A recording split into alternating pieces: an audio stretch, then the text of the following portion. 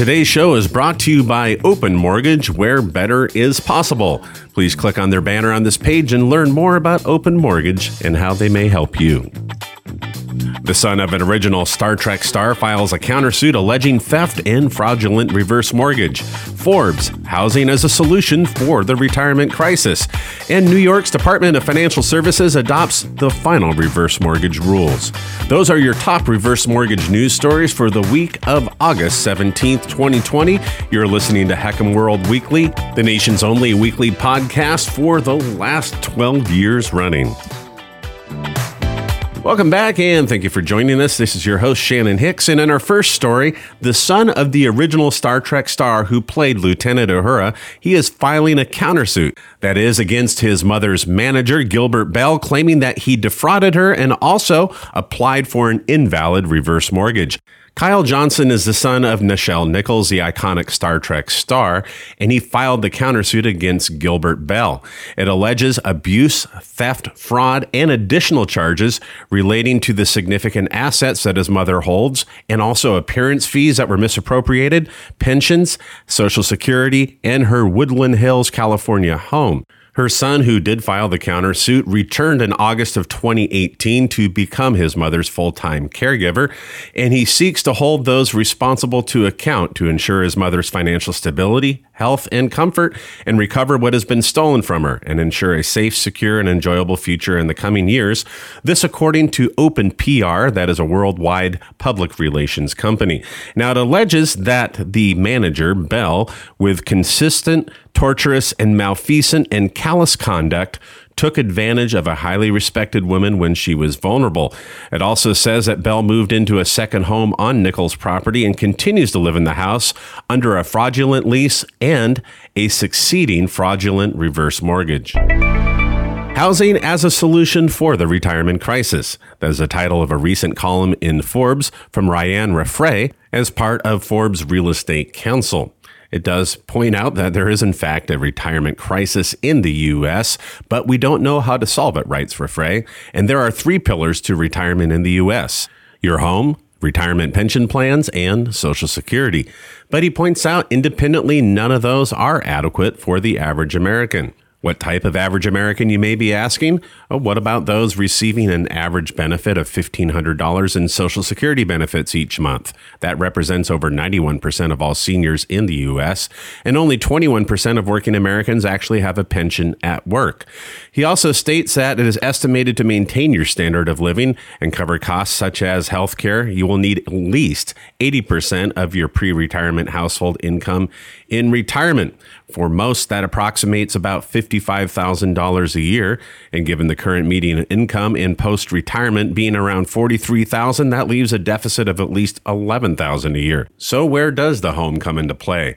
Raffray writes that the home is the largest portion of net worth for most Americans, and seniors have a home ownership rate of about 80%. Raffray writes, without major government intervention, your home can be used to create a safe, healthy, and comfortable retirement. But historically, there have been challenges in accessing home equity without monthly payments. The primary option, a reverse mortgage, is somewhat limited, he says, in terms of home price and a borrower's age, affecting the ability to solve the problem for all home-owning retirees. But he does mention there are newer options that make home equity liquid to a much larger swathe of those who are no longer working, including home equity sharing and appreciation mortgages. I found the columnist's closing argument quite interesting. He says it's easy for many institutions to shy away from offering products to seniors for fear of situations ending poorly and as the subject of news headlines. This is where institutional investors can encourage investment in this space, adding optimistically that governments can ensure that regulations do protect seniors from unsavory outcomes. In our final story, New York's Department of Financial Services has adopted the final reverse mortgage rules. This according to J.D. Supra and Weiner, Brodsky, and Kiter PC. J.D. Supra announced that the New York Department of Financial Services recently published their final reverse mortgage regulations, which implement Assembly Bill 5626's reverse mortgage requirements. The regulations became effective on July 29, 2020. So, my New York friends, you may already know, but we're going to summarize. There have been some changes to what was initially put into the emergency regulations that left many of you high and dry, wondering how am I going to comply at the last minute. So here are some of the recent changes. One is the removal of the specification of servicing fees.